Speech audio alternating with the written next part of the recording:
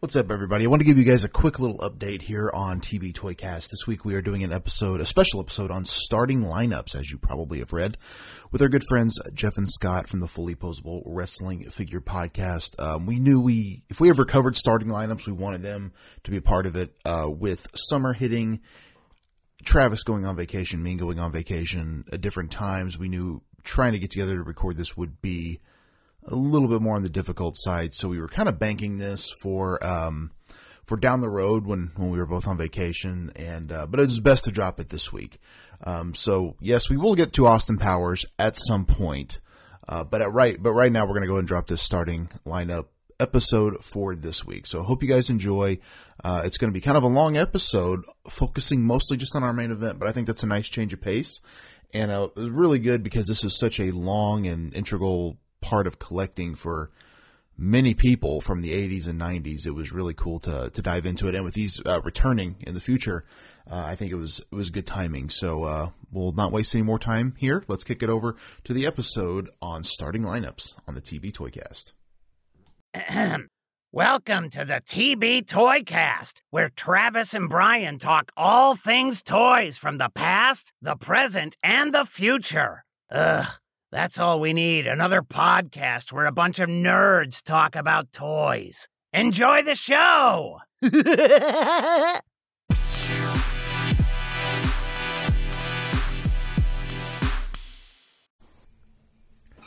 Ladies and gentlemen, it is time once again for the TB Toycast. My name is Brian, and joining me, as always, on this adventure down the toy aisle is my good friend Travis. Travis, are you ready to talk some toys? I am, but hold on, we have a sponsor. Today's sponsor is Red Bull. I know it's normally Bang, but we're hardlining a Red Bull right now. It's been with starting lineups. We've had Little League games last night and today. We're going to power through this today. So we need our Red Bull. We need our Big League Chew, our shredded beef jerky, all the good stuff. Absolutely. But we need something else, Travis. I don't think me and you are fully equipped to do this by ourselves. We need a couple of guests to help us talk some starting lineups. So we've invited, from the Fully Posable Wrestling Figure Podcast, the Toon Brothers, Jeff and Scott. Guys, thanks for being here on the TB Toycast. Our pleasure, man. Thank you, Breaker. And what is wrestling figure guys doing over on a starting lineup podcast? Yeah, you don't know any more than I do, right? Right. We're taking off our comfy pants. Well, I think what's interesting about toy collecting in general is that, yeah, we all are wrestling figure fans. I don't think that's a secret. But to me, it's been very interesting over the last couple of years to see, Scott, your love for G.I. Joe. And then, I'll also, when I listen to Fully Posable, Jeff, I hear you talk about the Simpsons Playmates figures, which we did a podcast on that a few months back. And then you'll talk about Mask. And we all have these other toy lines that we enjoy. And in all seriousness, that's kind of how me and Travis started doing this show. We would talk wrestling, but then he'd also bring up maybe a Marvel Legends or Masters of the Universe or G.I. Joe. And it's like, oh, well, we all have kind of the same interests. So I think it's really cool that even though we're all wrestling figure fans, we all appreciate toys for what they are. 100%. And if you look at a lot of people's collection, it just isn't one thing. I think most people always venture out. It's always, the Marvel Legends guys are still going to pick up DC guys unless they're strictly Marvel. Mm-hmm. But they're on top of their collection, maybe Star Wars Black Series or He-Man or whatever it may be. It's never just one collection. People have multiple across the board. Oh, for sure. And Jeff, I could actually say with the starting lineup line, around 88 when they first came out, we were hardcore collecting wrestling figures, but our other toy collections had kind of faded off a little bit. Like, Breaker, you mentioned G.I. Joe, He-Man, Mask, Transformers. Those all kind of went by the wayside. But when starting lineup came along, you and I were hardcore into baseball cards. And so we kind of got this, and obviously, we were big into collecting action figures. Well, now we got this little package that had a figure and a baseball card, combining two of our biggest loves at the time, and it really turned into a kind of a two-headed monster with us. It was wrestling figures and starting lineups, and man, when these things came out in '88, we went crazy for them. It's interesting you say that, because I've always felt like anytime a toy includes a little bonus, it feels like it's a bigger deal than it is. And we've seen AEW do this recently where they include the little mini pack of trading cards with some of the figures. Right. I'm like, that's such a cool little bonus. LJN's had the poster.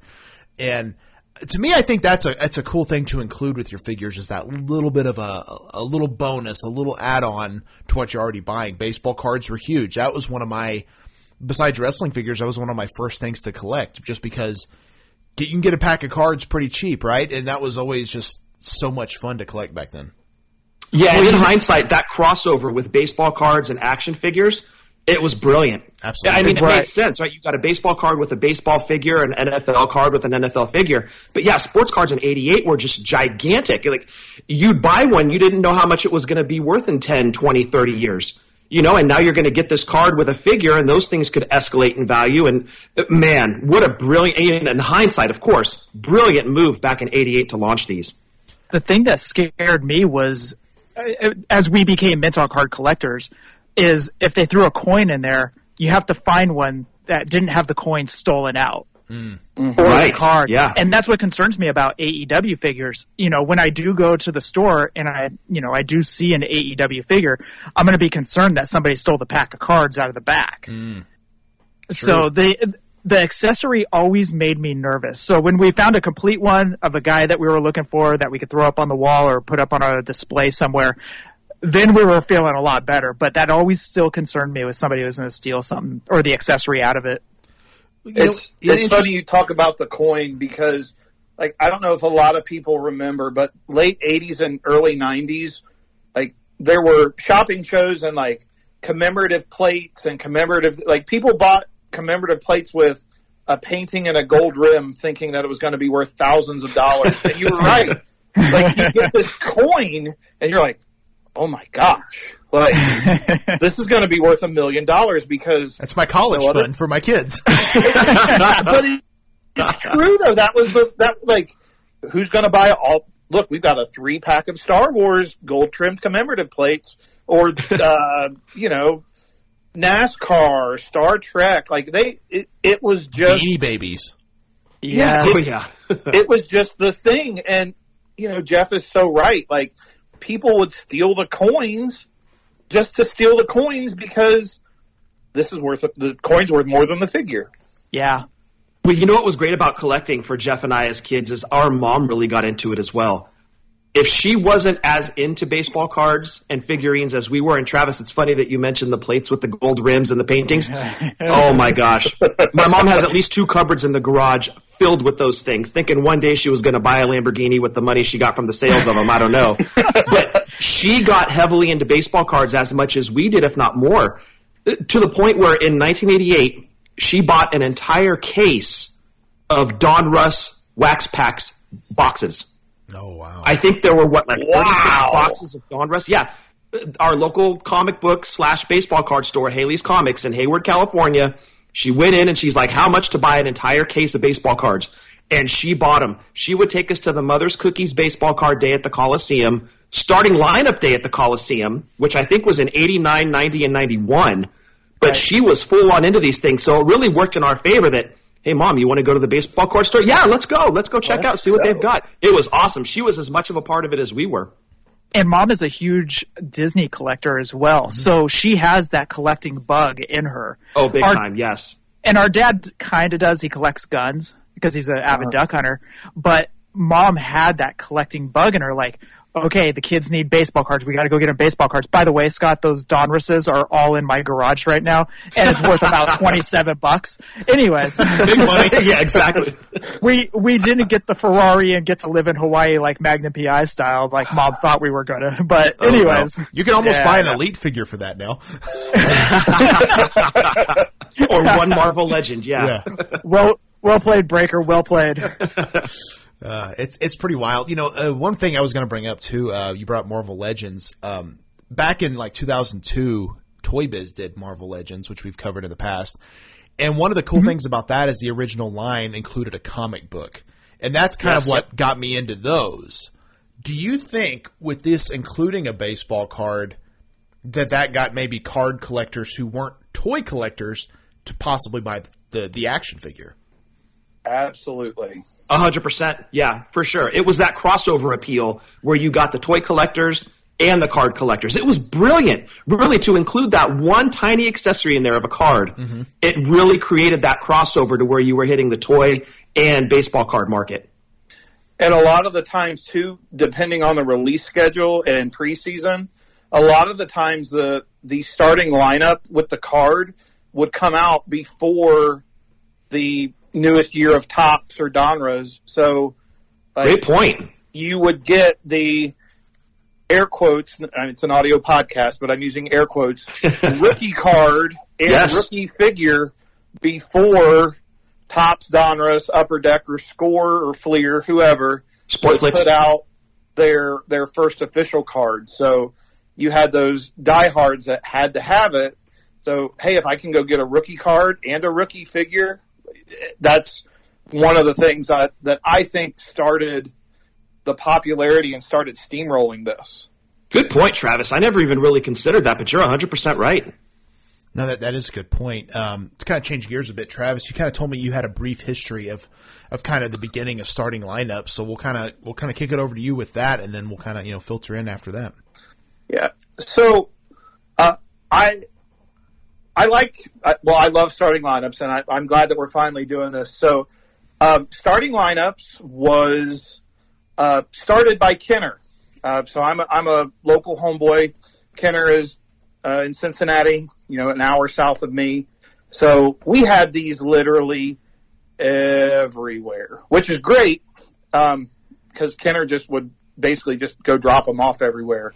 But the idea of this started back in 1986, and Bill Stein was he was one of the producers, or he was somebody important at Kenner, and he went to go buy a condo from a Bengals punter who was retiring, so he was leaving the city.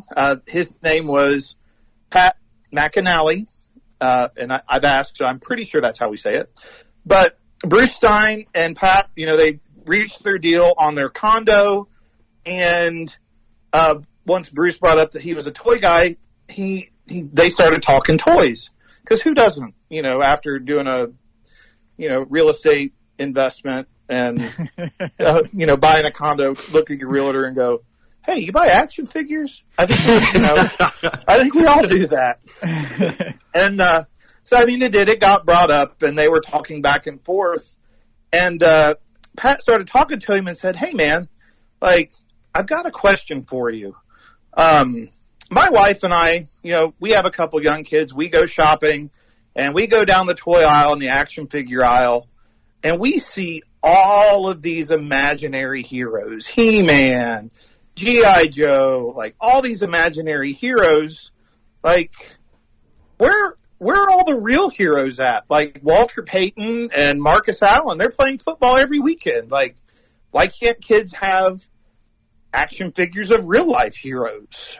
And then, as we know it, the rest is history. And Pat McAnally retired from the Bengals, immediately got signed on by Kenner, and they started working on the starting lineup action figures. And the first line was 1988 in baseball. And a real quick fact about that, there was originally supposed to be 132 figures. Yes, a 132 figure action figure line. But that's slightly bigger than Hasbro Series 1.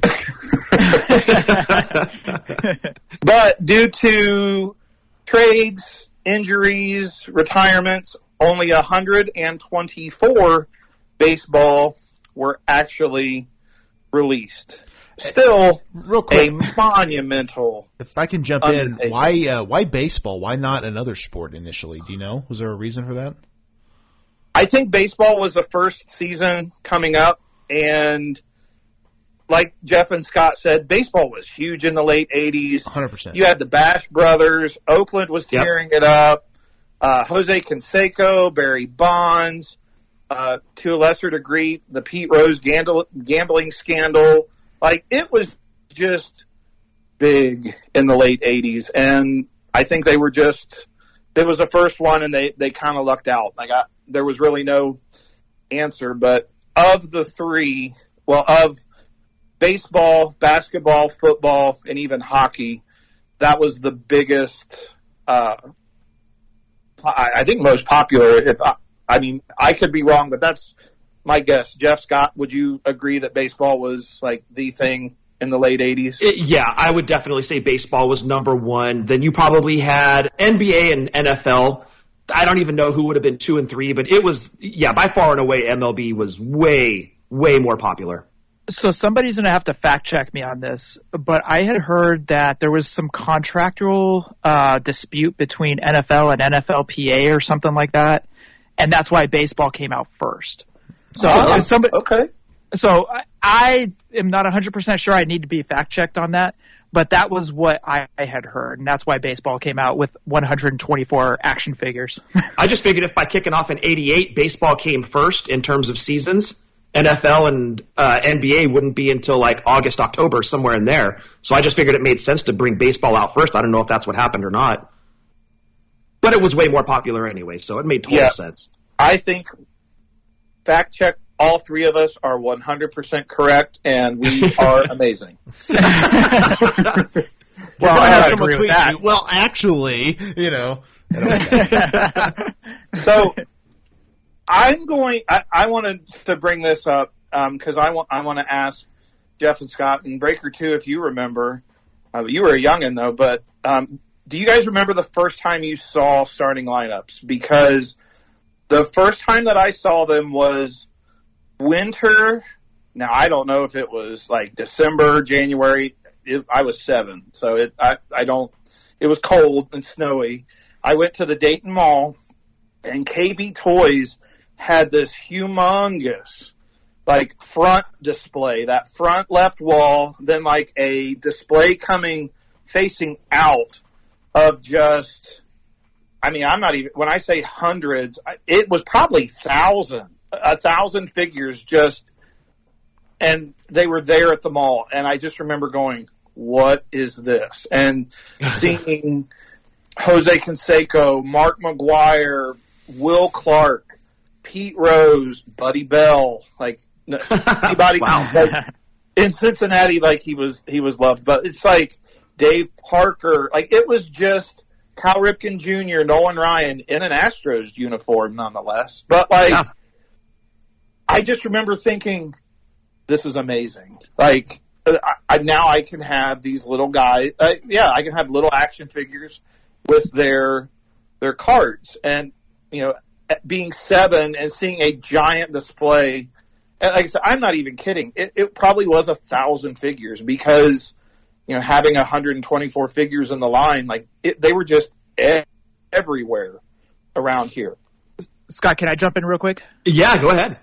So my first memory of these was 1988, and it was Christmas. And Mom got us these huge Santa bags, and she still uses them to this day. They're all crusty and gross and stuff.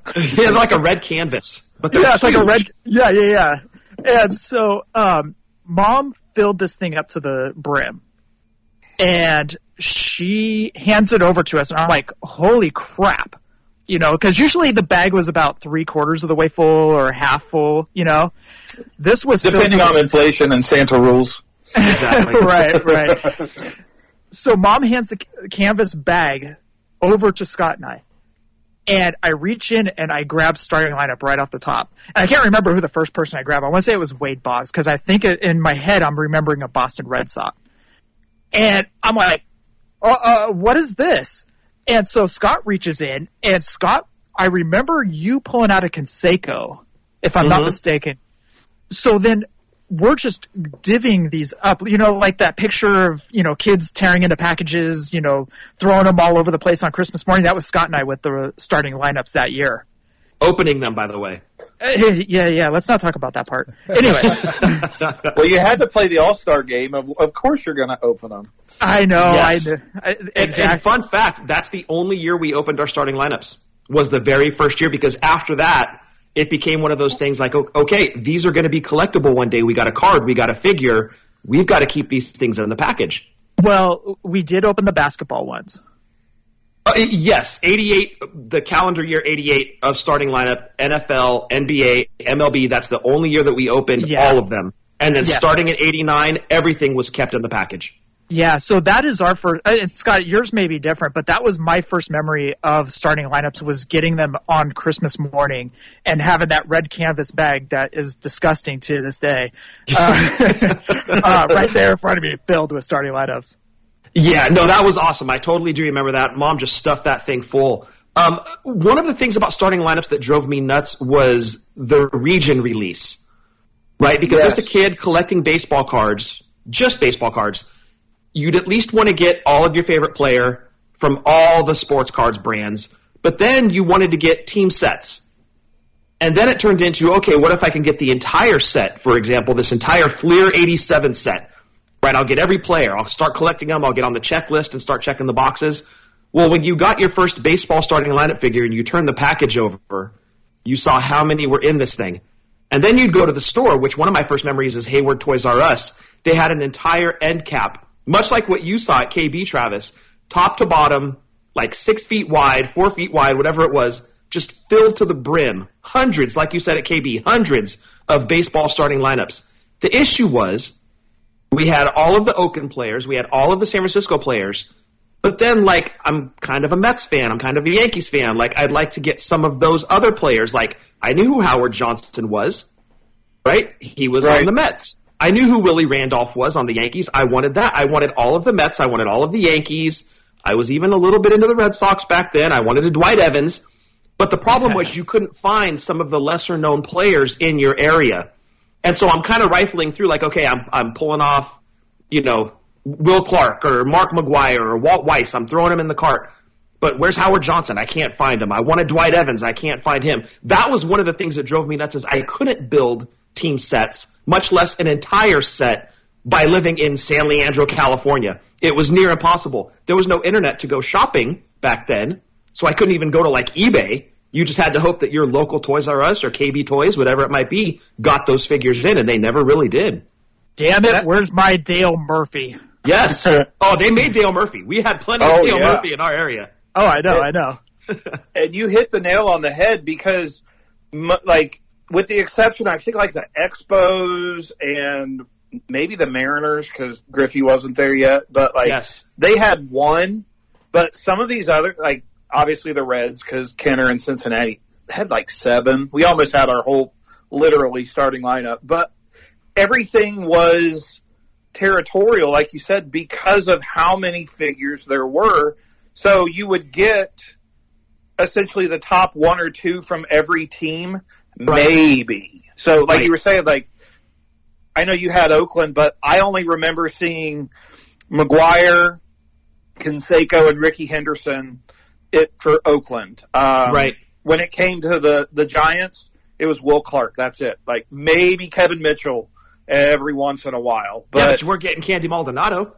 Exactly. Like, yes. And I know you weren't getting Buddy Bell in California. No, absolutely not. But you know what was cool is we'd go on vacation to Southern California every year. And it was usually, we'd start off at Knott's Berry Farm, and we'd stay at a hotel over in that area for a couple of days, and then we'd transition over to Anaheim. We'd go to Disneyland, and we'd stay there for like 4 days. Every once in a while, we would throw Universal Studios into the mix. So we would go L.A. for Knott's Berry and Universal, and then over to Anaheim, so the vacation was a little bit longer. On one of the trips where that whole thing was a little bit longer, we had to go to the mall for something, and this was in 88. So we go to the mall, and they had this little sports shop in there. And out of the blue, I walk in, and I'm just kind of looking, and they've got hats and jerseys, whatever. They had this big basket sitting there, and it was filled with Angels and Dodgers starting lineups that I had never seen before. The problem was, and we had talked earlier, these things were $3.99 at Toys R Us starting off. Mm-hmm. This little shop, being that it was a hole in the wall in the mall, $8 to $10 per figure. Which at that time, that's a huge increase, you know. Oh, gigantic. And, you know, from my mom's standpoint, she's used to spending $4 a figure, and she goes in here, it's almost 3 times more. But I'm like, Mom, I really need this Bobby Witt Angels figure. And she's like, Absolutely not. We don't even like the Angels. No way. You're not getting that figure. But I had seen figures in that basket that I hadn't seen, and I thought that was amazing. Because again, no internet. All you see is a name on the back of the package. You don't get to see what the figure looks like. But here they are right in front of me. I'm like, oh my gosh, this is amazing. It was that surprise factor of walking into the store that you don't really get anymore. But back in 1988, it was great. It was. And another thing about this initial series of baseball that I vividly remember, and it kind of goes hand in hand with Star Wars and Hasbro and wrestling figures, but the Penny's catalog had where you could order 2 players almost from every team. There was a handful you couldn't, but essentially the same thing, the top 2 players.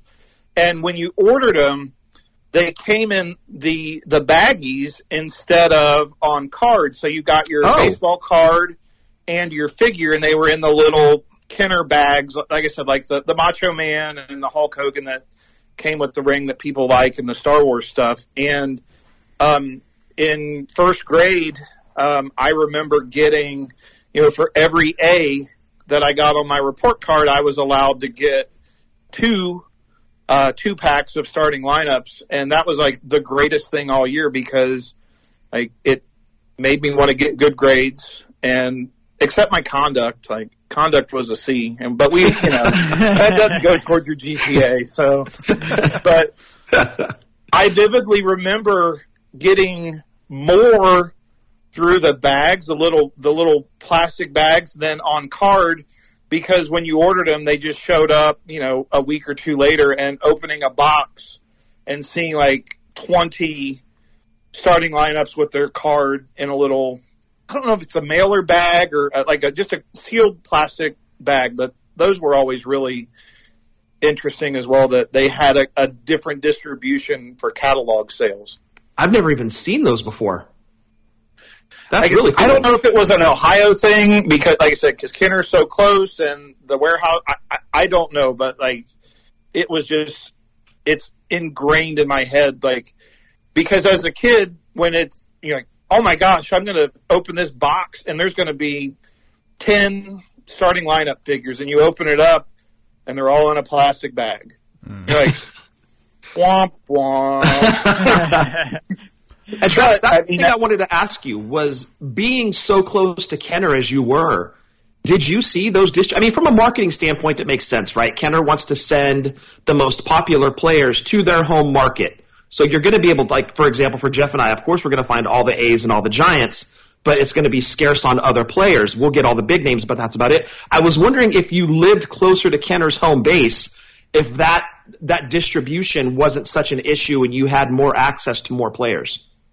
It wasn't until, I would say, the big boom in the early 90s before I started seeing, like, distribution problems even around, not problems, but less and less, because these were everywhere. Toys R Us, KB. We had a department store called Ben Franklin, which was mostly a craft store. I remember that place.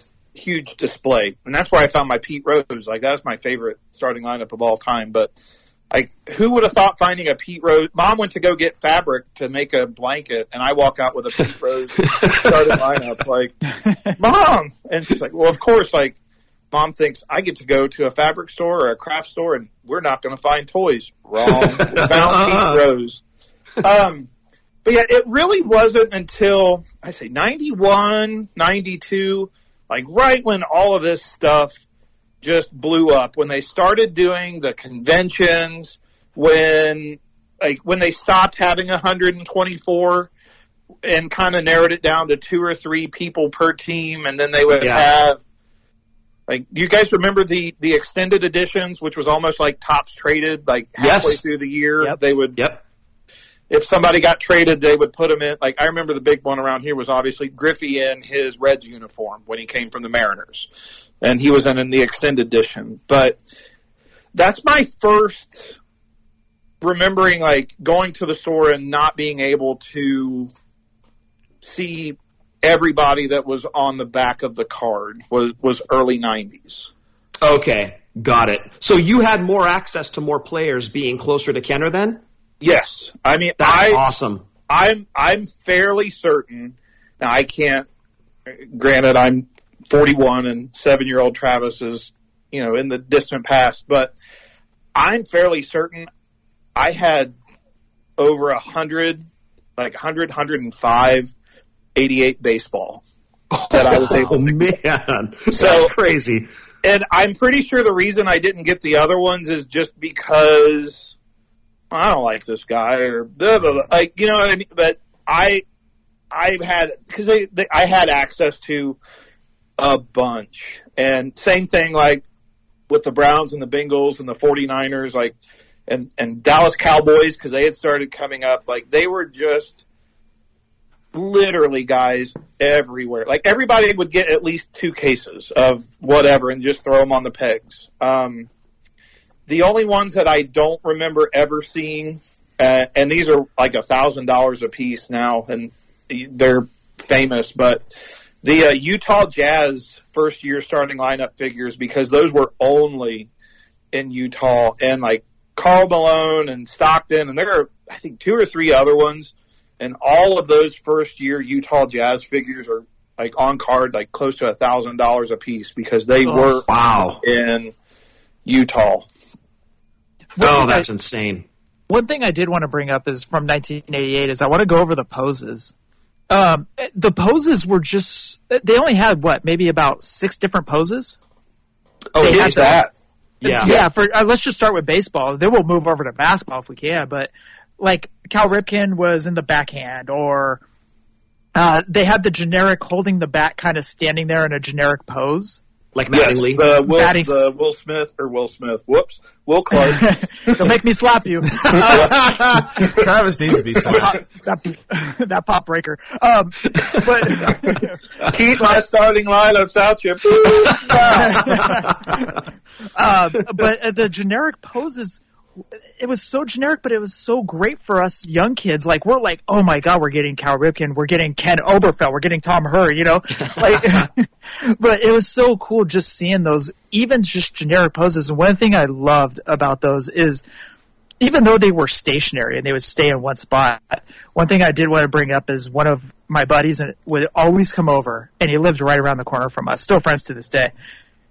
We would actually play a game where we would put different players. We'd have an all-star game, as Travis mentioned earlier, but we'd have an all-star game where we would pick a team, and we would put each guy okay, so Will Clark will go at first, Steve Sachs will go at second, I forget who at short. Anyways, but what we would do is we would roll dice to see what that player's at bat would be. So Candy Maldonado is up.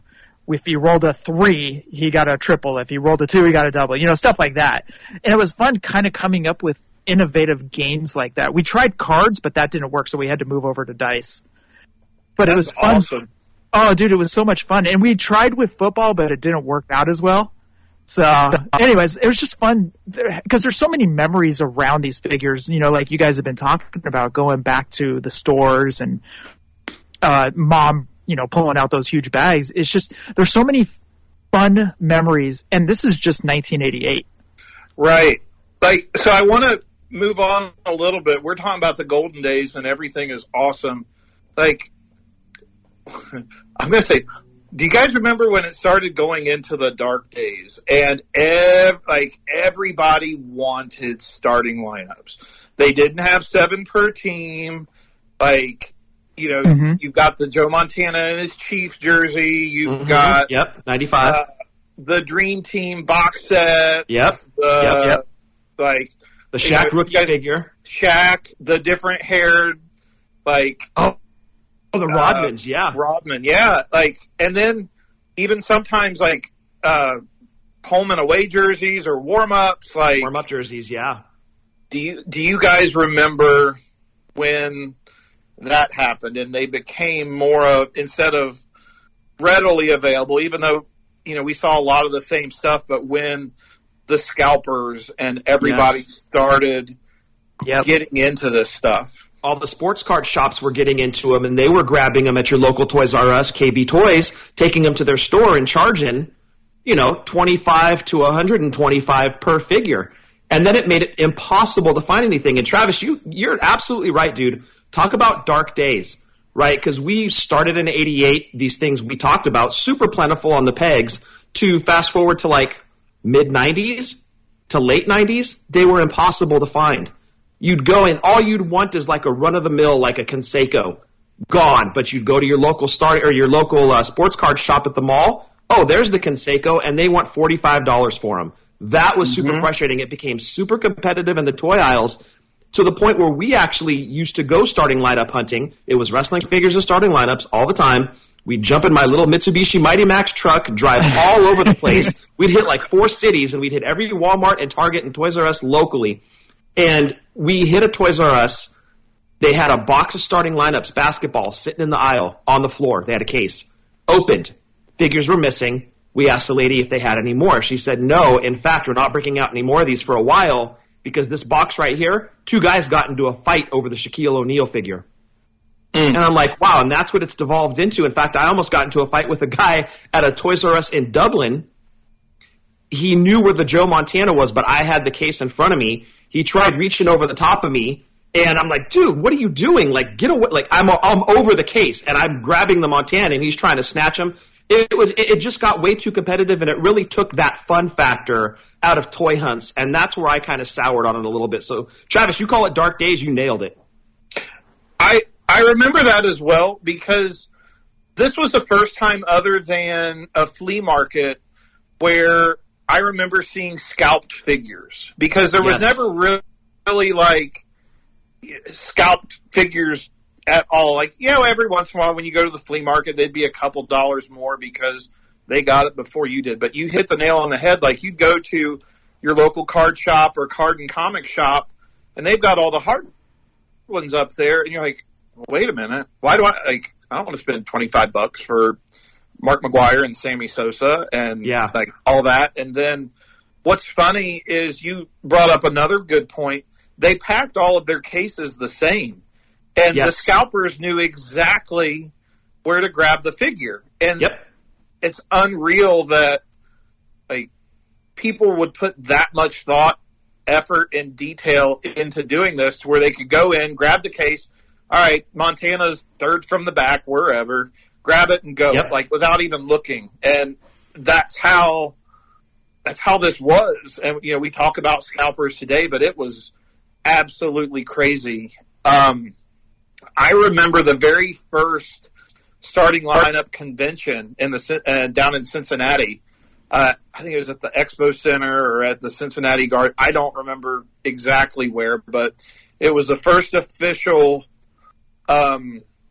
starting lineups convention held by Kenner, and they had their exclusive convention figure, and that was the first time I'd ever seen a convention exclusive. But you saw these guys, these dealers and scalpers going around, and it's like panhandlers, and that's like hey, I'll give you $10 for your figure. Give you $10. No, man, like I'm 12. I want my figure. Like, my dad right home and open it. Leave us alone, like. Because we had gone to baseball card conventions all the time. So like you guys, I collected baseball cards from, early. I was born in 81, so mid 80s, late 80s. Like we had been to tons of baseball card shows, and my dad was, I say, fairly a professional at doing baseball card shows. It really wasn't hard, but like these guys are coming up to kids and flashing them a 10, flashing them a 20. Like, hey, like you want to give me that exclusive? And like, no, man, like just. I mean, I get why they were doing it. You don't know unless you ask, but it was in the toy I say business, but collecting toys. That was also one of the first times where, hey, what are you going to do with that? It just was.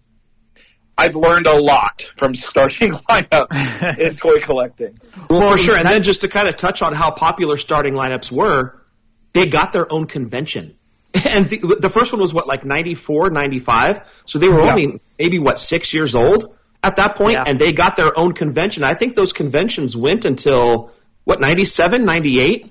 Wow. Give or something take. Like that? Yeah. Yeah. So that was incredible that this line got so big that they spawned their own conventions in multiple cities, and it was hosted by the company that was producing them. I thought that was incredible. The first one we went to, I believe, was in 96.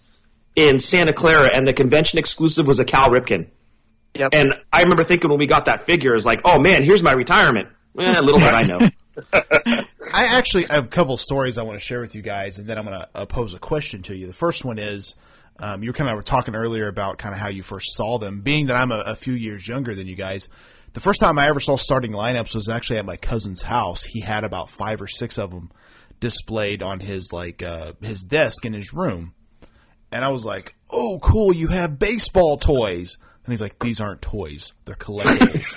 And I'm thinking, yeah, but they're toys, And I thought they were cool, and obviously they're not like quote unquote action figures because there's no real posability to them, but I just thought they looked really cool, and never bought any, oddly enough. But I always thought they were fun. But this is a story I think will pop all of you guys. This was from a couple of years ago.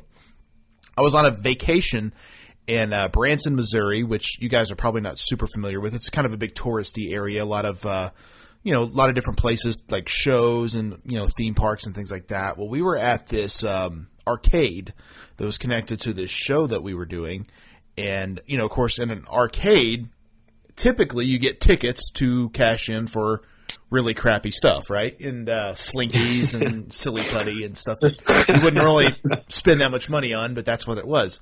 Well, this arcade, oddly enough, in the ticket booth had tons of carded starting lineups that you could get. What? Yeah. And that was to me like, whoa, that's really cool. And so I was kind of looking like, I wonder if I could just outright buy some of these, It definitely would have been an impulse buy, but they said they didn't do that, which I'm like, it's a really weird business. I'm trying to hand you money, but you're saying no. I just thought that was interesting. And you guys were kind of talking almost on the downfall, of starting lineups. If they're having conventions and they're as popular as they are, why is there a downfall in this line? Well, honestly, I would blame McFarlane for that. Yeah. Because as Travis mentioned earlier, with flea markets, you wouldn't really see super scalped figures. The first time I remember seeing it, in addition to Travis mentioning the starting lineups, was with Spawn figures. His first few series of his Spawn line had all these different variants and topless and pantyless figures, and it got really weird. But they all had different dollar amounts tied to them based on which flea market or which card shop you went to that happened to have that figure. And then it became, I think that's when collector hysteria really kicked off, because then eBay started to become a thing, right? And then you could go just search the open market for these things, and prices started going up everywhere. And you started to see how good some of these figures were that McFarlane was putting out. And then you start to look at the starting lineups, and the sculpting doesn't really hold up, and they're not really articulated too much, and they're kind of plain looking. And then when McFarlane came out with the sports figures in 2000, even though he didn't have the Major League license, the figures were absolutely incredible. It's what you'd expect McFarlane to put out. Even back in 2000, he was doing incredible work. So you put a Barry Bonds 2000 McFarlane figure next to a 2000 San Francisco Giants Barry Bonds starting lineup figure, well, there's no comparison. And I think ultimately and then as Travis mentioned with the Dark Days, it got super competitive. I think that kind of pushed a lot of the long-time collectors out of the market just because it became too difficult to get the figures. I really think all of that really led to the downfall of the starting lineup line. So there would be fights, and Scott was in one, but it was the first time that almost, yes, close. It was the first time that I can recall, other than the Christmas Cabbage Patch stuff where you hear, but yes. there was a craze for these things, and people were getting in fights over an action figure. Yeah. And so then the news starts covering it. And so they were getting harder to get, they were getting scalped, and it took the fun away, but then also people were legitimately getting hurt. I don't know if they went to the ends of Beanie Babies, following the trucks and marking the box, but like Scott said, they knew exactly where a certain figure was in a case. You couldn't casually collect these. You were going to get the casualty was gone. You had to almost make it your job. All right, well, if Toys R Us opens at 9, I'm going to get there at 8:30 because there were lines outside for starting lineup, Spawn, and even Star Wars at the time, because Star Wars had made a big thing. Power of the Force, you're right. Yep.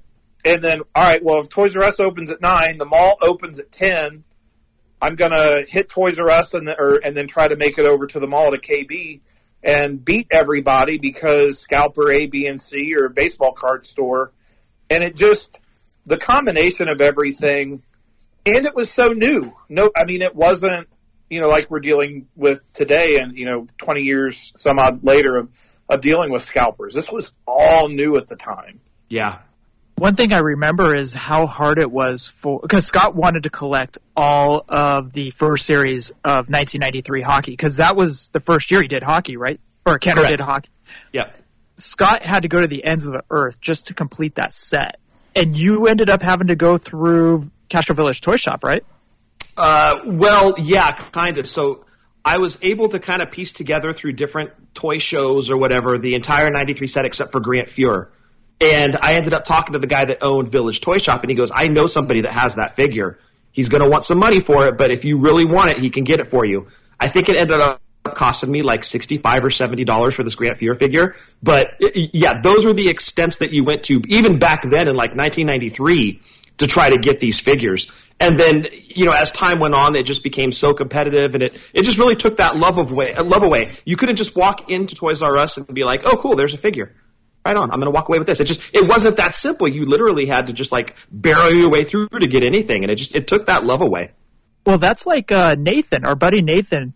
He's a diehard Atlanta Braves fan, and the one figure he wanted so bad was Javier Lopez, the former catcher for the Braves. He wanted this figure so bad, but he could never find it because, as we had all mentioned earlier, all these local toy shops were going in and grabbing all these figures, and it made it nearly impossible to find. So Nathan ended up having to pay, I think it was close to $60, $70 like Scott did for the Grant Fuhr. Yeah. Just for this Javi Lopez figure, which is probably now worth like $3, Yeah, exactly, yeah. It's like the original price. Supply and demand, Right.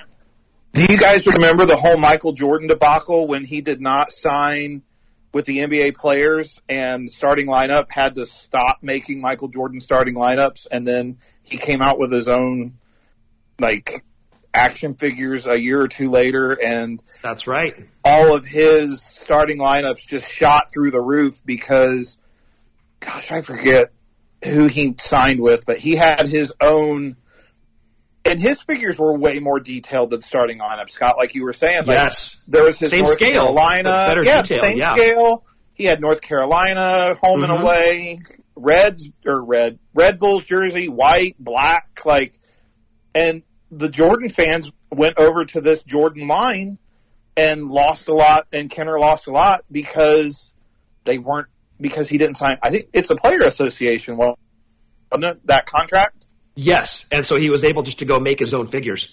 Yep, and so then that dropped the basketball line, and then all of a sudden, well, I've got to get these last Jordan figures, and that was just another one. And his last starting lineup was horrible. I think he was passing in a warm up suit, it was just a bad starting lineup. But all of a sudden, that's just worth hundreds of dollars because, well, we can't make any more Michael Jordan starting lineups. Yeah, exactly. The most popular athlete in the world, and starting lineup can't make them. It's kind of crazy how that happens, but if I'm not mistaken, around that time they did the NBA Jam games, the original, and he's not in it. And I remember thinking, why wouldn't they have Michael Jordan in this basketball game? How weird is that? But, I'm sure it's a similar type of contract, and he was the most popular athlete in the world, so I guess he can kind of call his own shots to a degree. Well, exactly. Barry Bonds, same thing with Barry Bonds in Ken Griffey Jr. Baseball for the Super NES. It killed us that we couldn't play as Bonds for the Giants. But, that's it. Like you said, it's those contracts that they just didn't go along with. Yeah, you had first base 24 or whatever position that he played. Number 24, first base. You're like, wait a minute. Yeah, his overall's 99. Who could that be? Right. But I remember 92, 93 is when the scalpers really started to hit starting lineups. And then it kind of, I remember even there being a starting lineup shop out here in Hayward. Yes, that's right. The lineup Oh, exchange. wow. The lineup exchange, that's right. Yeah, my sister-in-law used to work there. Yeah, exactly. And it went from, Whoa. 95 to 97 or something like that? Oh, maybe a little bit longer than that. Yeah, I think it was around until like 98, 99. I remember going there a lot before I even knew who my sister-in-law was. I'd go in there and shop all the time. I had won one of their contests. I think it was Steve Carlton convention exclusives because they'd always do like 4 different ones per city or something, and they gave me a set of the convention exclusives that year. But that was another one, is that you knew those guys, and you'd go to, like you had mentioned, Travis, you go to Toys R Us in the morning, there's 4 or 5 guys waiting out front. Well, hey, I'd roll up to Toys R Us at 9 o'clock in the morning, and there's the lineup exchange guys just waiting for the doors to open.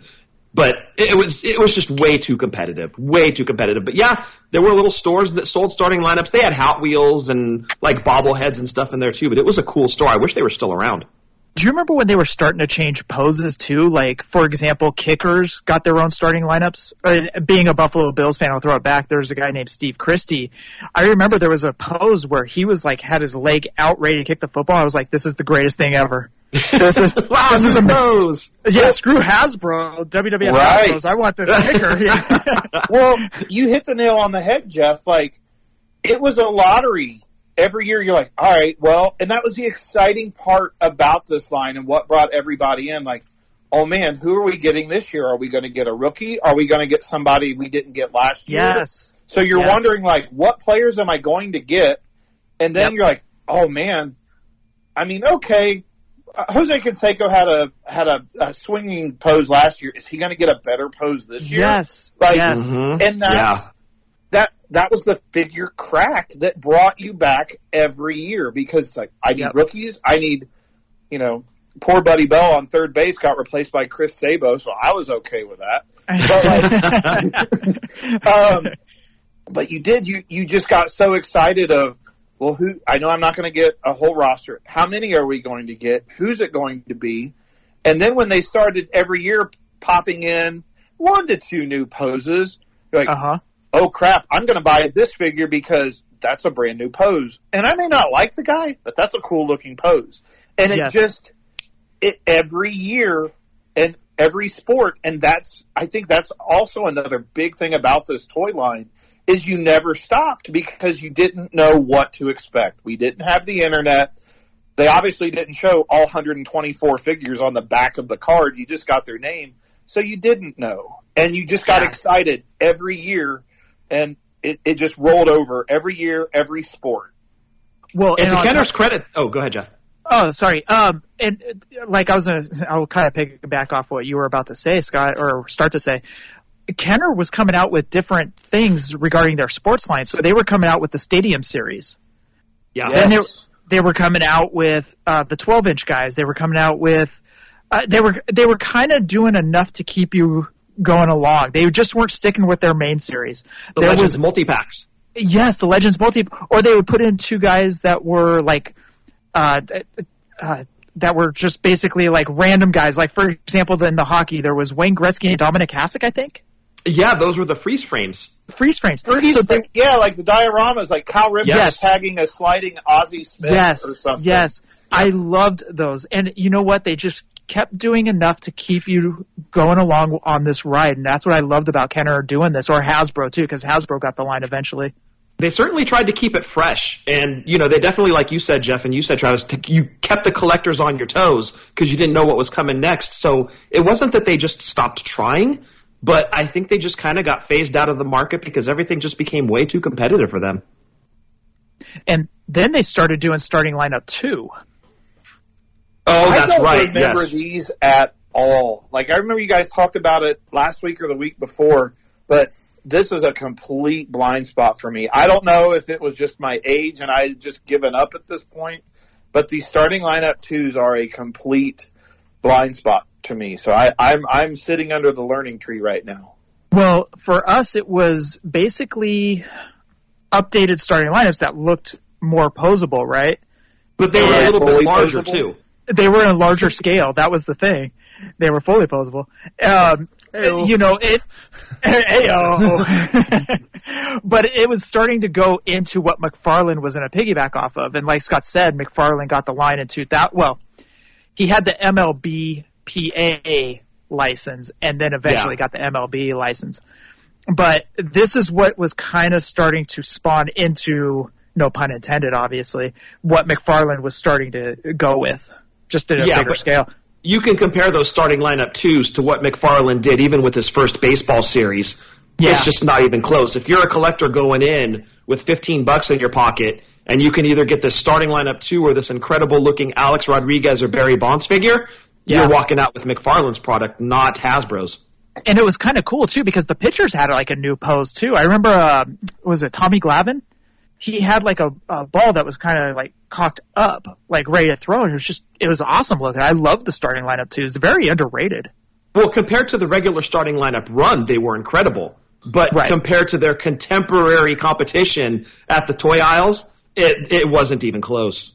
Little sidebar, actually, a lot of what McFarlane started is still going today by was it Dragon Gate? Not Dragon Gate. That's a wrestling promotion.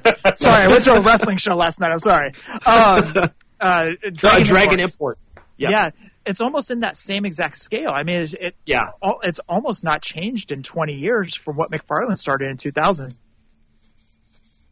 Yeah, I just did a quick Google search, eBay search, and I see these. I'm like, these aren't half bad.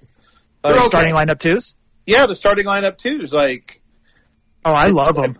They look like you were saying, guys, like little miniature McFarlanes. They're definitely more detailed, and that's actually really cool. I wanted to hit one other Dark Day because I know the other thing. These are coming back, but the last Dark Day, and I want to know if you guys felt the same way, was this very, very popular movie called Home Alone.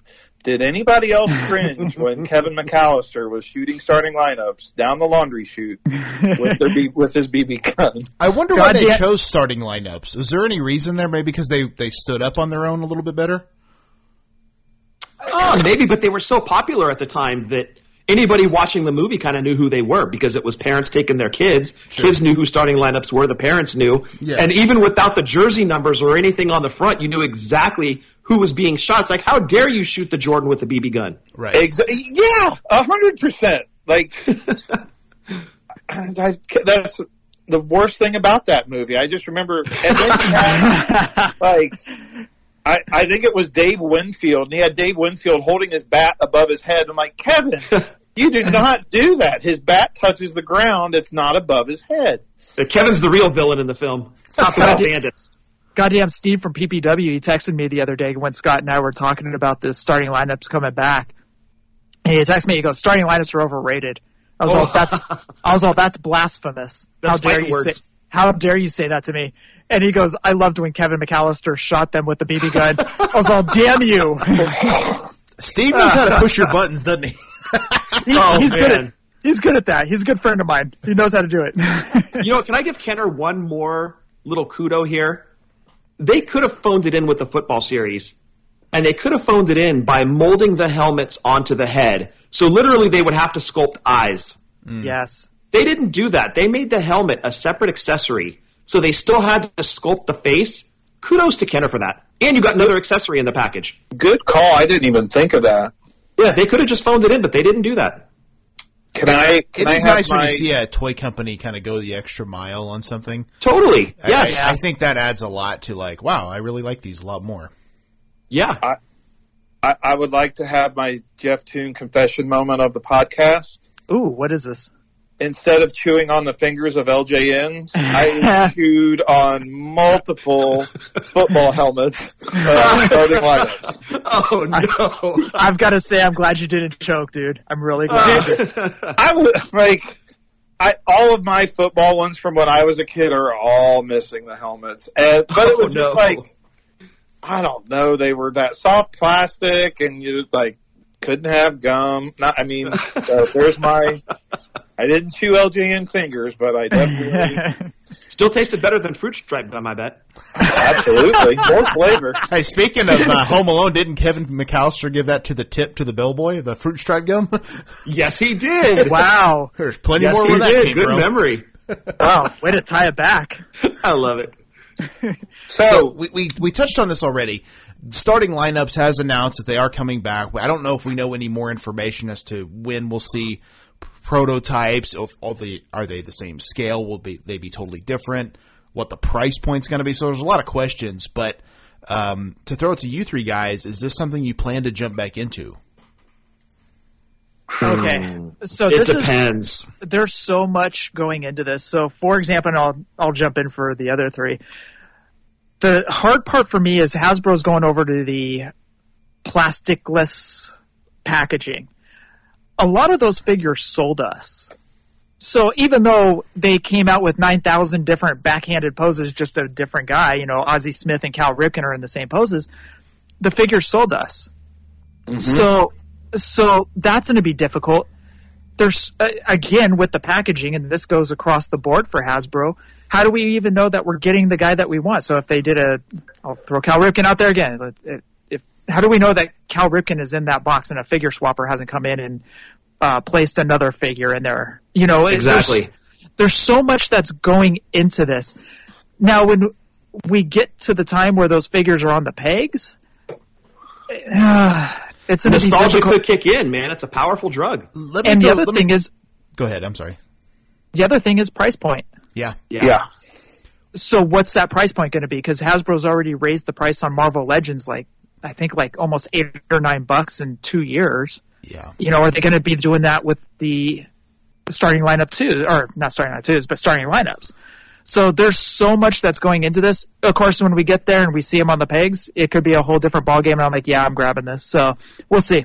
Well, here's my thought. I don't think the Hasbro solid cardboard boxes will last because I don't think this is going to be ideal for any I don't know any collector that's like, this is brilliant. I think by and large, everybody's kind of like, okay, if you're mint on card, you can't even see the figure you bought. If you're a loose collector, you don't know how it looks until you actually open it. So there's a lot of stuff in there that I don't think that long term that's going to work out for them, especially if they're going to continue to raise prices. Another thing, I would almost 100% guarantee these are going to be more than $4. How dare you?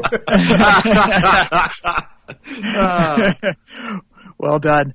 I think it's going to be a game time decision. I really want to see, I hope they have very similar poses, but then I just literally just popped in my head, maybe we get all new poses and high detailed sculpts, but then kind of do what Jazzwares has done and Jax, maybe throw one old school figure in there, one guy that's in that old original molding. Mm-hmm. I think that would be cool, but I'm excited to see that I might be able to get a Mike Trout starting lineup or a Shohei Ohtani starting lineup, and that just gets my toy bumps going, because starting lineup and Mike Trout, starting lineup and Shohei Ohtani, never in a million years did I think that would even be a possibility, but now it is. And then it's oh man, I have waited so long for this. I know if I see a Mike Trout, regardless, I'm probably going to do it. Same thing with Ohtani, just because. Now, will I collect all of them? No, but it is very, very cool to have that option with newer players now. I also think it'd be neat. Oh, go ahead, Jeff. I'm sorry. Can I also throw out one little thing that we overlooked was there were stadium giveaways as of just 3 years ago. Dude, I was just going to say that. Oh, okay. Sorry, dude. Yeah, they were they were giving out starting lineups. For example, the Tampa Bay Buccaneers gave out a Jameis Winston starting lineup. That San was a Jose giveaway. Sharks did Joe Pavelski. Exactly. And then the Oakland A's did Dave Stewart. So I love how they even brought that back for stadium giveaways. Did it move the needle? Probably not. But you know what? It was a hell of a giveaway for these for us nostalgia kids, Well, I was going to say it'd be cool if they did that again. start a partnership with the major leagues and do stadium giveaways. They still do bobbleheads today, so why not have a starting lineup giveaway day? I think that would be incredible. Mm-hmm. No, I think that's a great idea. I went to my very first pro baseball game back in October, and they gave us like Kansas City Royal hoodies, and just they had two sizes. They had large and medium, and just to be funny, I got medium because I thought, Breaker's wearing a medium. It's really a medium. He's got to show off those biceps. But I'll be honest though, if they had done some type of a starting lineup, first X number of people or whatever get one of these, like I would have been all over that. And I'm not even a collector of these, but I think that's fun. I actually do have a really, really cool starting lineup giveaway day story for Jeff and I. In 1989, they did a starting lineup giveaway at the Oakland Coliseum, and it was a random ace player. They had cases of players. It was primarily McGwire and Canseco, and I think like Walt Weiss. But it was just random on who you got. Everybody Walt got Weiss. somebody different. 88 Rookie of the Year. Jeff and I forget who all we got. It was Mom and Jeff and I that went to the game. I forget who all we got, but one of the figures we got was Mark McGwire. And every time you went to a baseball game, you had to go down by the dugout to see if you could get an autograph. That's what all the kids did. So Jeff and I go down there, and I think he's holding the baseball and his starting lineup figure, and I'm holding my Mark McGwire starting lineup. Wouldn't you know it, McGwire comes along the dugout, starts signing autographs. Kids are rolling baseballs down the thing and sliding cards down to him. He's signing anything and everything.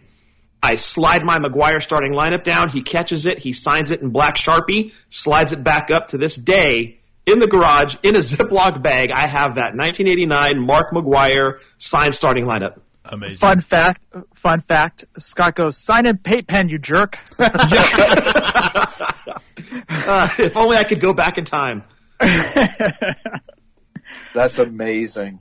Yeah, it was very cool. But what scale do you think these things are going to be in? Because we kind of touched on that, but that's kind of my biggest question. And I think Jeff, actually, when we talked about these a few weeks ago on Fully Posable, I think Jeff had a great idea on how they're going to run these, and it's very similar to what Mattel does with the basic and elite lines. You mean the highly articulated? Yes. Oh, and then also do a run of retro style, like old school poses, like 89, 90, 88 poses? Well, you could even do like then and now 2-packs, right, with like your current day starting lineup, and then something that looks like a throwback to like 1990 or 1991. But you had mentioned, Jeff, like if they do almost like an Ultimate Edition, right, and it's got like a soft goods uniform, a bunch of accessories, maybe a different head. I really like that idea, and I could see that, from Hasbro, something like that probably being like $30, $35. And I think the price point, that would be acceptable, but it cannot be in cardboard packaging. It has to have a clear window so you could see the figure. I said that? Yeah, you had said that they would do something similar to what like the basic and the elite line from Mattel. I don't even remember what I said 2 minutes ago. You're crazy. Well, I think with figures now, we have multiple hands. You could do a head with a helmet. You could do a head with the hat. Yes. You could do, maybe an alternate face with like the, I don't know what they call it anymore, but like that black that goes under the eyes. Sunglasses, one with the glove, one with batting gloves, one holding a bat. I mean, there's a lot that they could do if that's the route they wanted to go. But, it's interesting because when G.I. Joe Classify first came out, the 6-inch scale wasn't really the most customary for G.I. Joe. Most of us remember the 3 3/4. And they also released 3 3/4, but those have not done as well as the 6-inch. It's the standard of the day, right? That 6-inch scale, and it's really weird that even with G.I. Joe hardcore collectors, who most of us grew up with the 3 3/4 inch, right? We all prefer that 6-inch scale, and like you said, Breaker, perfectly that 3 3/4 nostalgia has just gone right out the window. We've all gravitated towards that 6-inch scale now. I also think with starting lineups, they'll probably, especially with the current price point, they're going to have to limit how many they release. So I hope we don't get 124 in the first wave. Highly doubtful. I don't know, man. How much can you get for a kidney? What's funny is if you look back at that 88 checklist and you look down, I'm going to use baseball as an example. They made so many players like that would not even be thought of made today. So, for example, for the Giants, they made Jose Uribe. nobody hardly on the East Coast probably even remembers who Jose Uribe is. Obviously, out here on the West Coast we do, but they would never even think about doing that today. So a lot of those, no way. Yeah, a lot of those players that they made back in the day in that original run, they wouldn't even be sniffed at. No, this is going to be very superstar heavy when they come out with this new series. Oh, Ohtani's, Trout's, like of course, yeah. They want to move the line, and that makes sense. But I think it's safe to say it's going to be way better than what Super 7 is putting out, and that's not a knock on Super 7's baseball or sports figures at all. But man, you got to figure Super 7's at an $18 price point for a 3 3/4 inch, very basic looking figure. Man, obviously Hasbro's pricing is going to be a little bit better. But even with a 3 3/4 inch figure with Super 7 at 18, you got to put Hasbro at around at least $14, $15?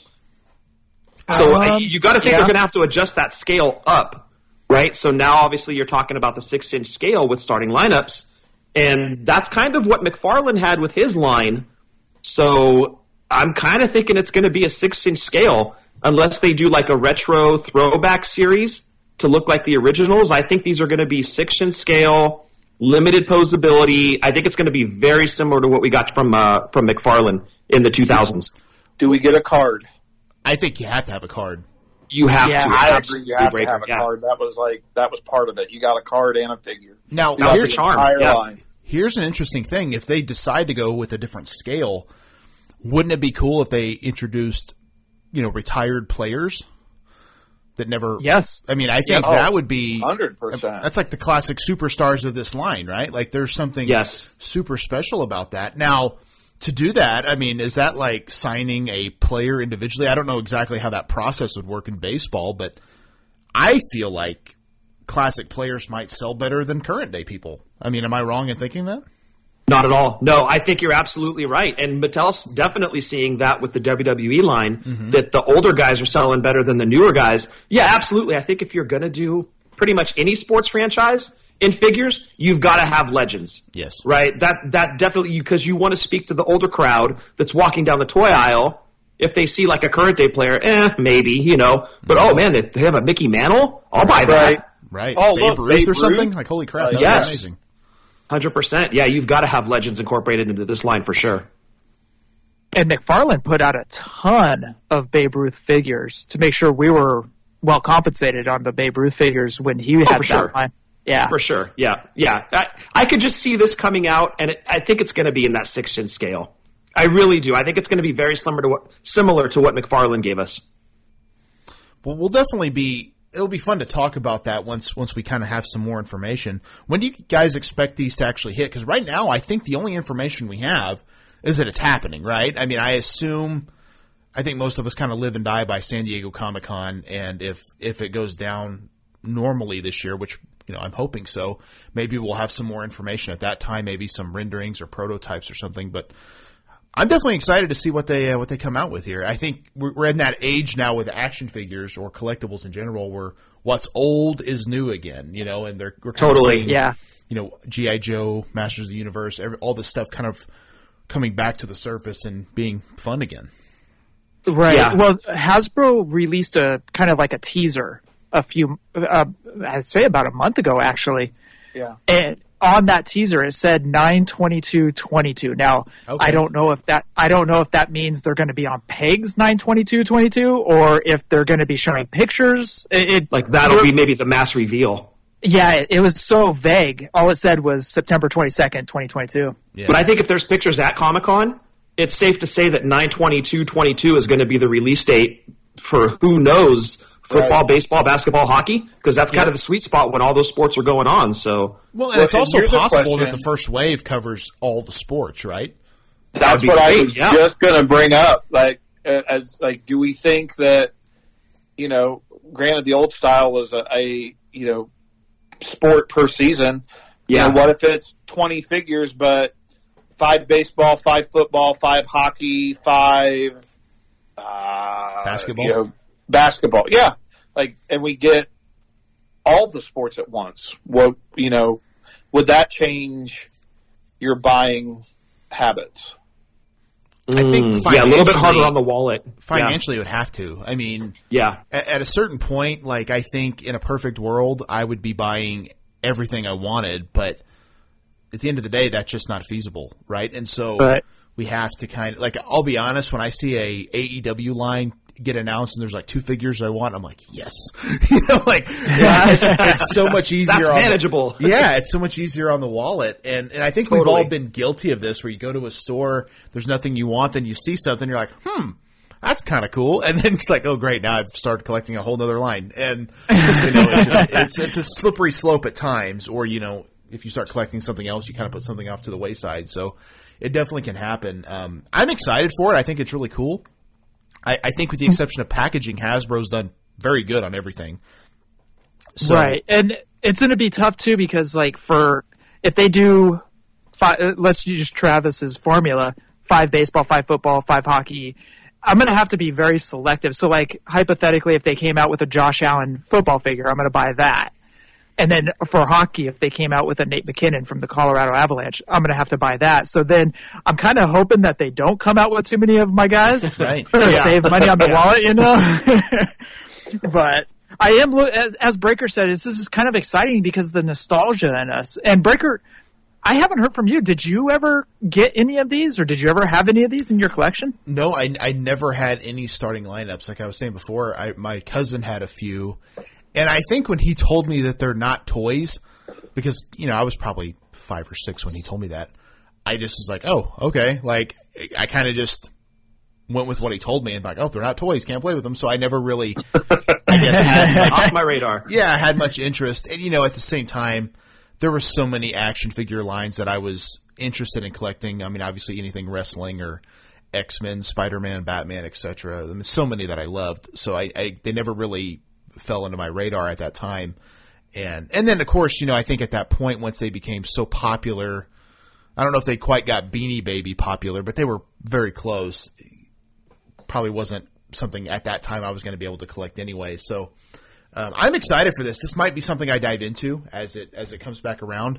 I think with anything else, you have to base it on how many are they making, what's the price point, is the availability even going to be worth trying to collect? Because I know I've talked to several people who are like, I like G.I. Joe, but I can't collect it because it stresses me out because of trying to find stuff and pre-order and scalpers. I understand. Like, no, hey, I get it, and and I've talked to people who are like, you know what, I'm not going to Target every day. So I'm like, yeah, so you want to be able to find stuff when you can find it. And I get that. So I think there's a lot of factors into what we collect. I think I'm big into customs right now, and I think the reason is like I don't have to go to Walmart every single day to try to hunt these down. I can buy them as I need them and so on. So I think our collecting habits will always change as time goes on. But like anything else, I'm excited to see what they pull off with this, and hopefully it'll be just as popular as it was back in the day. I hope so. I'd love to see it. Yeah, definitely. Well, as we kind of wrap things up, guys, go ahead and throw some plugs out there. Let people know where they can find all the stuff that you're doing. Well, everybody can always find our shirts at Pro Wrestling Tees or whatamaneuver.net. You can follow us on Twitter, YouTube, Snapchat, and the Book of Faces at Fully Posable, Instagram, Fully Posable WFP. You can go back and listen to any of our past podcasts on Podbean, of course, Stitcher, iTunes, iHeartRadio, and Spotify. And send us any audio questions or anything else at all. Send it on over to Fully Posable WFP at gmail.com. I've read that enough. Boy, you just threw that off like no issues. Like, bam, right off the top of your head. I love it. It's like turning on a switch. Yeah. I feel like Will Ferrell from Old School. Huh, where'd that come from? I blocked out.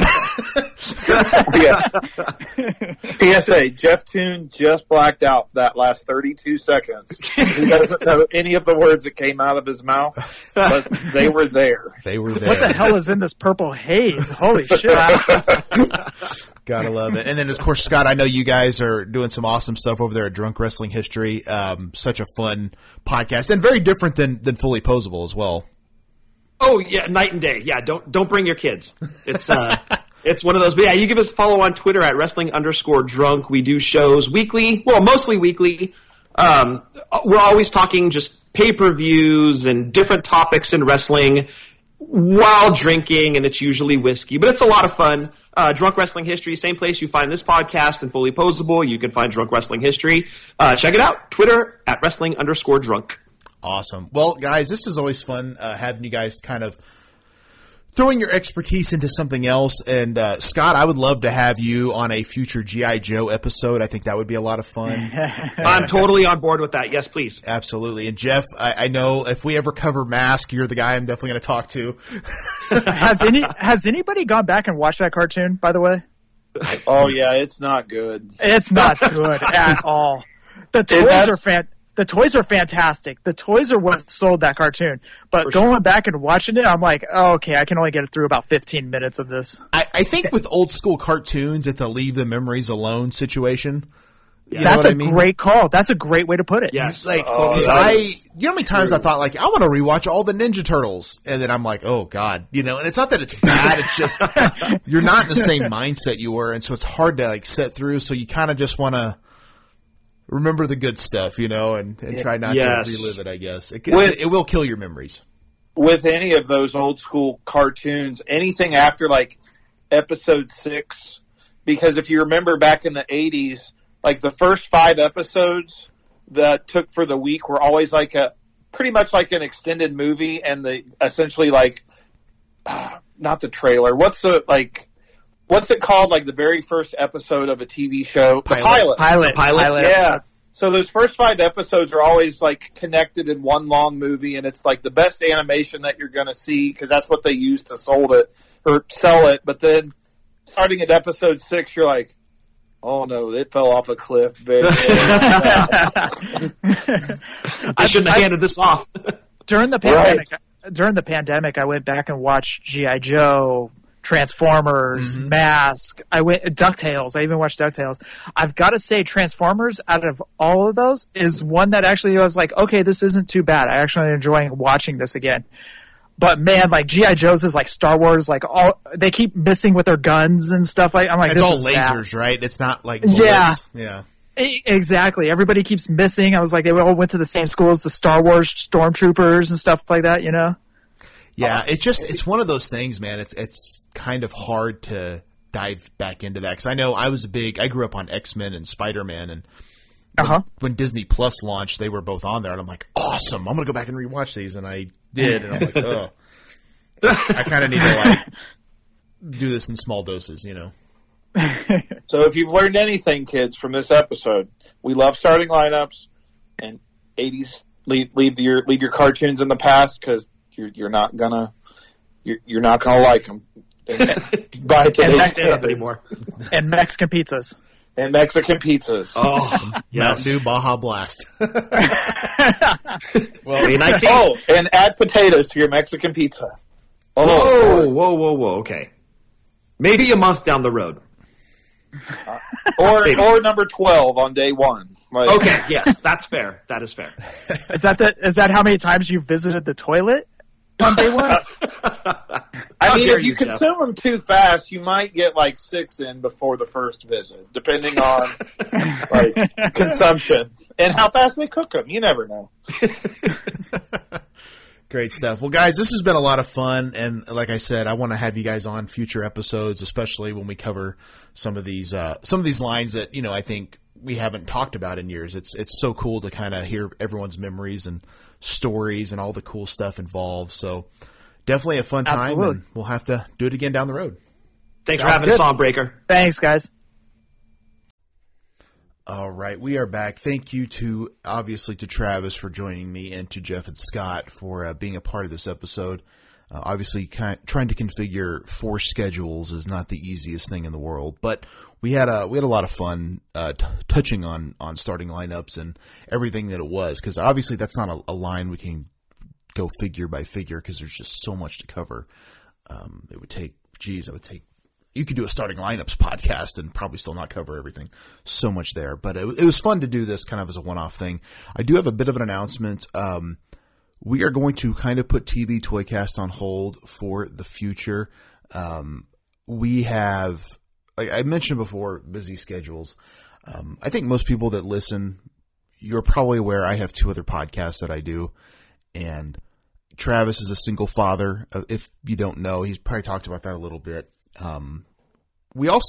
This is another thing people probably don't realize. We live in different time zones. And so even though it's just an hour, that does create a bit of a difficulty in trying to always get together and to record. And with him, having, 2 kids most of the time, I do a swing shift at work. The fact that we were able to pull this off for like 58 or 59 weeks is pretty remarkable in of itself. It's very hard. It's very difficult. And I think it's probably best to recharge the batteries on this. I do want to get to the Austin Powers episode. I do want to do that. And I know he wants to do that. We just got to figure out the next move. But I would like to give a shout out to all of you guys, everyone that listens to TV Toycast, because this has been so much fun to do. And it's so cool to dive into toy lines that I kind of remember, and then doing a deep dive and learning more about it, or toy lines that I grew up with, and kind of diving back into them and remembering more information about them and talking about them and seeing pictures, and then seeing all the engagement we would get and talking with people and being like, hey, check it out, TV Toycast, and talking with them and hearing the stories. Oh yeah, I remember those. Man, I've never seen these before. Oh, that's really cool. I guess you guys would talk about this. That's been the most rewarding part of this. So I want to give a shout out to everyone who listens to the show, talks about the show, and enjoys the show as much as we enjoy doing it. Of course, I want to shout out Travis as well, because I know his schedule has been difficult at times. A lot of people don't realize Travis stays up late to do this. And while that sounds easy, that's not easy. You probably heard him yawn on here a few times, and that's because he's tired. I mean, it's a very difficult thing to be like, yeah, I want to do this. And it's easy to say, hey, I want to be a podcaster. But if you're trying to put together doing a show every week, it's not the easiest thing in the world. So in the future, will things change? It's possible. Maybe we do a little bit more of a laxed recording and we just produce episodes when we produce them. I don't know. I'm not sure. I've always kind of stuck to the once a week format, right? Every Thursday. And I'm kind of learning, I feel like, with podcasting, that maybe that's not the best way. We just do it when we do it. And we put out content as we can put it out, to where it's good, but we're not. My dog decided to make a little cameo. But we put it out as we can. So anyway, we'll see what the future holds. We'll keep you updated. And like I said, I can't thank you all enough for being a part of this show, for listening to this show, telling friends about this show, and helping us make us feel like we're worthwhile, I guess. So on behalf of Travis, I would like to thank you all for checking out the TV Toycast, and we will see you in the toy aisle.